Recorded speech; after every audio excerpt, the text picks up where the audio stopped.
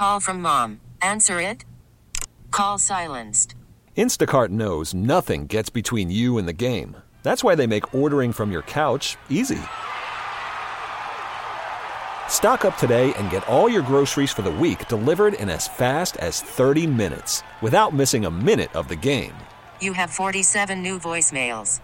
Download the app to get free delivery on your first 3 orders while supplies last. Minimum $10 per order. Additional terms apply. You could spend the weekend doing the same old whatever, or you could conquer the weekend in the all-new Hyundai Santa Fe. Visit HyundaiUSA.com for more details. Hyundai, there's joy in every journey. It's time to zero in on one of the major markets. We got a pretty good affiliate up there, as a matter of fact.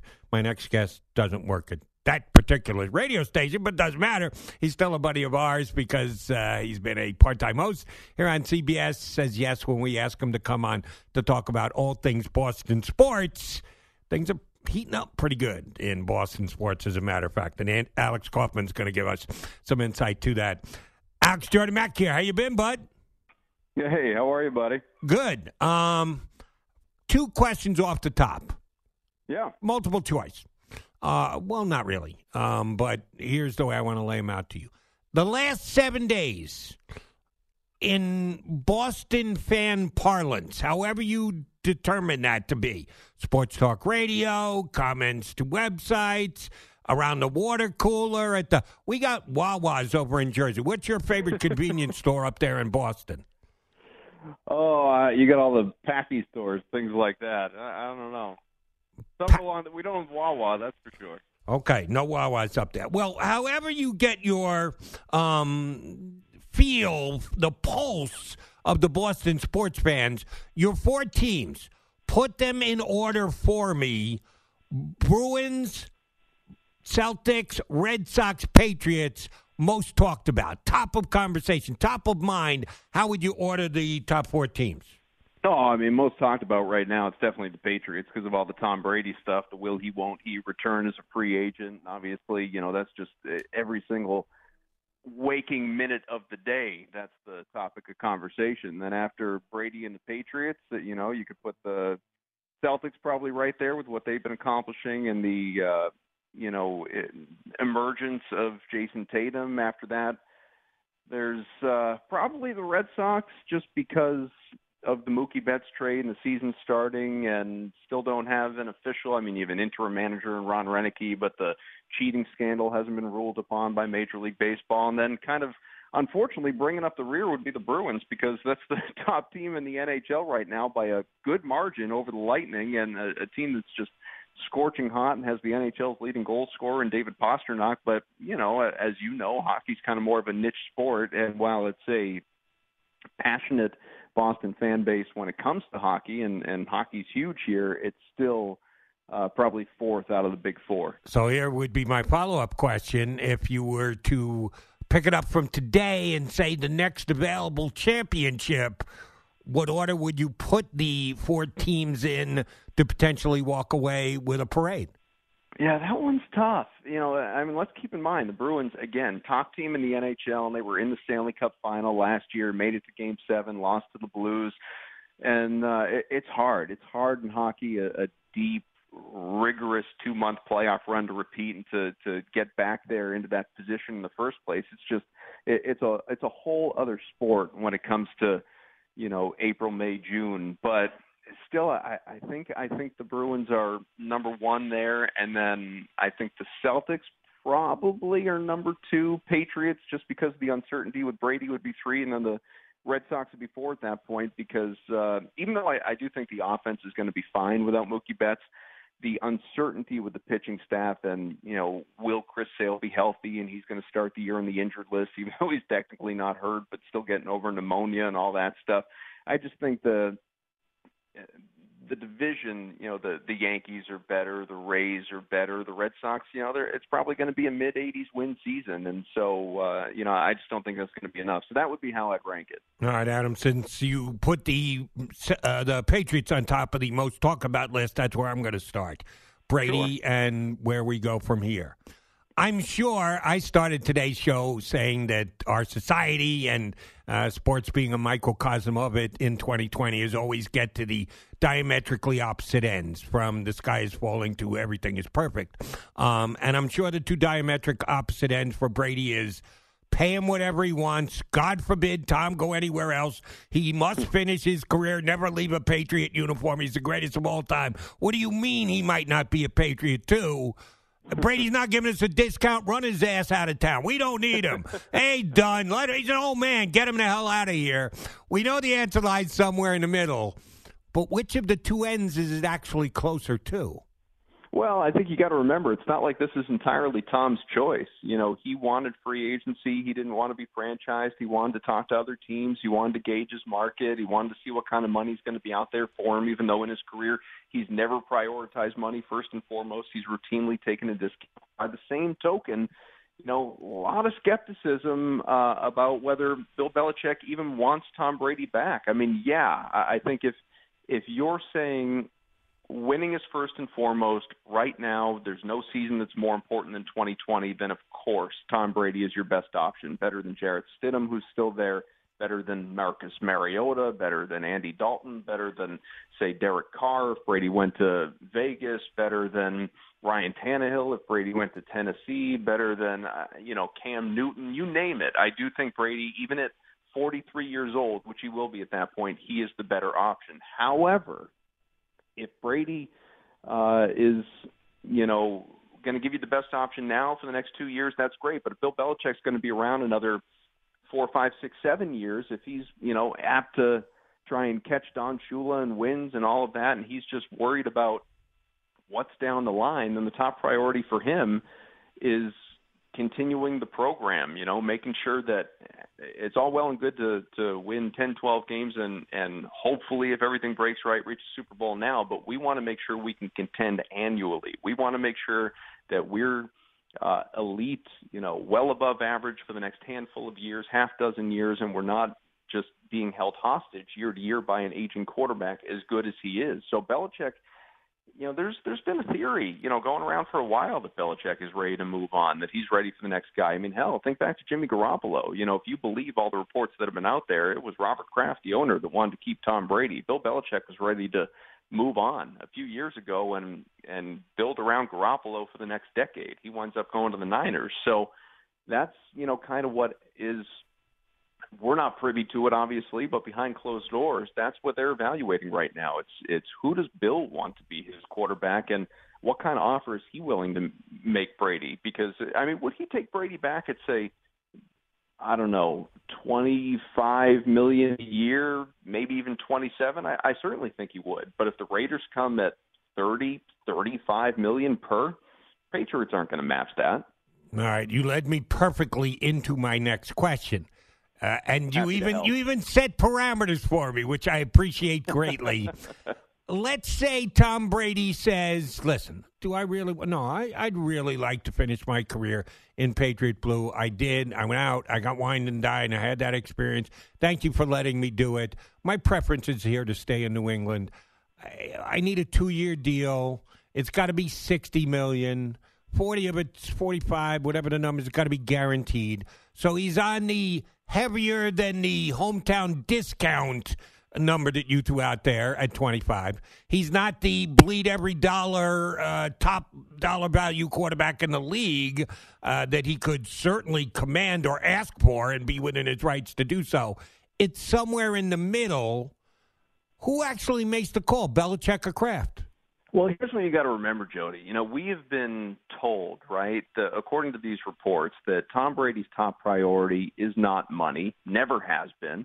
It's winning, and it's having talent around him, because last year was a disaster. Yes, there were a lot of injuries for the Patriots, but Josh Gordon didn't work out. Antonio Brown certainly didn't work out. There were a whole, bunch of other – they were left at the altar by Rob Gronkowski, didn't really ever take care of the tight end position. Mohamed Sanu, traded for him, gave up a second-round pick. He didn't work out. So there were a bunch of issues when it came to either reliability or health or whatever you want to call it.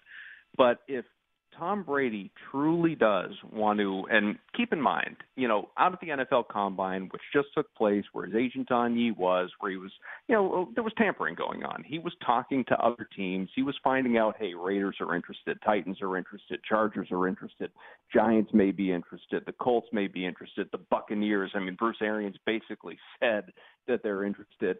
So there's, kind of those behind-the-scenes conversations that take place. But the legal tampering period is coming March 16th. NFL free agency officially begins March 18th.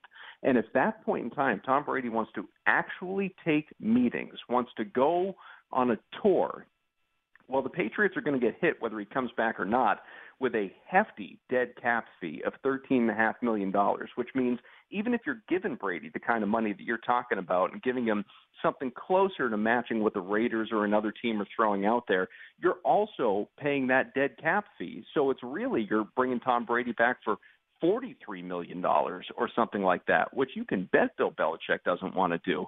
So I think the more likely scenario is either this gets situated before free agency begins, like Brady finds out what the offers are and what the market is, and everything's kind of figured out behind the scenes, and we don't hear about it because it's not official, but they figure it out and Brady comes back and they avoid the dead cap charge. That's great. But if they actually go to free agency and Brady takes these meetings, that heavily increases the odds that he's not coming back just because of the cost. I mean, Belichick may be more inclined to bring Andy Dalton in as a bridge for a year or two. So, it's a confusing time for everybody. Nobody has a clue, including Brady himself, by the way. I don't think Brady has any idea where he's playing next year. There have been the reports out there that he's operating under the belief that he's not coming back, that he's entering free agency with the intention to play somewhere else next year. But that partially could be because it's not up to him. As much as Robert Kraft wants to bring him back, and he has said as much, and that we have a plan in place and yada, yada, yada, if he trusts Bill Belichick to do his job, and Bill has always routinely for his entire time here, other than with Gronkowski, where again he got burned because he retired, he has operated under the it's better to get rid of a guy a year too early than a year too late. And, I don't think that he's enjoying living year to year with Tom Brady right now, who's, not taking an interest in growing the program with the younger guys, not going to OTAs, not always, it's his show. And Bill may want to make it his show again and take the reins back. According to Adam Kaufman, legal tampering coming up in 2 weeks, but it'll be the illegal tampering before that actually decides whether Brady's back in New England or not. All right, want to move on to the Celtics. Jason Tatum is having an unbelievable month. He's looking like a superstar, MVP-type candidate, really grown into his role with the Celtics and in the NBA. I do shows down in Philadelphia. Yep. Bleacher Report just did a article on Markelle Fultz yesterday on how he was so maligned here in Philadelphia. Woefully wrong. They backed that poor kid who couldn't figure out what the hell was wrong with himself, and he had injury issues, and they wanted him to succeed in the worst way, and he just didn't. Well, he became a 76er because the Celtics traded the Sixers the first-round pick. They dropped back down to 3. They take Jason Tatum. He's a burgeoning superstar. Markelle Fultz is already out of Philadelphia. There is always debate as to what would have happened if that trade did not happen. If the Celtics had kept number 1, if the Sixers hadn't offered that number 3 pick plus another future number 1 to move up, would Danny Ainge have taken Jason Tatum at number 1? Do you have a good feel on the answer to that question? Oh, yeah. I mean, Danny has said it. He's come right out and said that Jason Tatum was his guy. Whether if he could make a trade and he could move down and still get him where he thought he could get him at 3, which he did, he was going to do that. If there wasn't something out there and he stayed and picked at 1, that was his guy. He was taking Jason Tatum. Now, some of that could be revisionist history, right? It's like you don't know what happened because what actually happened is what happened, and therefore, go back to Danny Ainge has said that, and many people around Danny Ainge have said that if they hadn't made the trade back in 2007 to bring in, they landed 5th. They took Jeff Green to bring in Ray Allen, but if they had actually gotten the top pick, would it have been Kevin Durant or Greg Oden? And obviously, Oden went first and Durant went second. Well, Danny Ainge, he would have taken Durant at number 1. Who the hell knows, right? But he has always said that Tatum was his guy. That's who he was taking. Here's the only reason why I can't stamp it 100%. ball went in between the two. The Lakers could have screwed up Danny Ainge's plan by taking Tatum at number 2. So you can always get good information and believe what you hear, and your sources are what your sources are. But he didn't know for a fact that Jason Tatum was going to be there at 3. The Lakers could have taken him in between. For a fact, but that was, everyone. You got to remember the Lakers connection, LeVar Ball, and all. Like it seemed to be kind of a foregone conclusion the Lakers were going to take Lonzo at that point.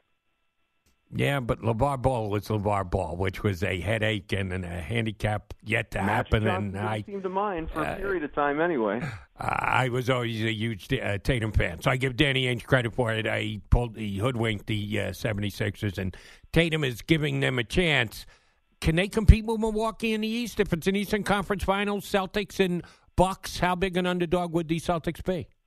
So for me, the Bucks would win that series, but it would be close. It would be hard fought. I do think the Celtics are a deeper team. I think they have more balance, but I just think in this league, in the NBA, it's obviously a star-driven league. And the Celtics, look, they have multiple all-stars. They have, 3 guys averaging 20-plus points, and Hayward not far behind at 17. There's a lot of good talent on that team, but Giannis Antetokounmpo is still the best player in the world, never mind in that series. So I think the Bucks would have the edge. I think they would win the series. Now, that being said, would I, going into the series automatically say the Celtics can't win it, won't win it? No, I would give them a puncher's chance. But for my money, the Bucks would win that series. I still think the Celtics are, they could put up a fight. They can absolutely, if things break right, reach the NBA Finals. But I just don't think they're quite there. I think more likely than not, it's an exit in the conference finals, which I will say is farther than I thought they would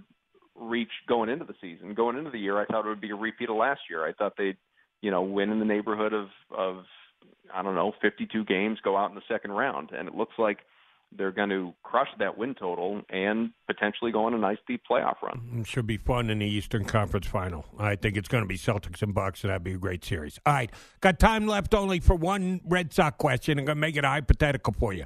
Know what they did just a couple of weeks ago by trading off Mookie Betts and Price? They put their salary cap in order to get down under tax and luxury-led decision.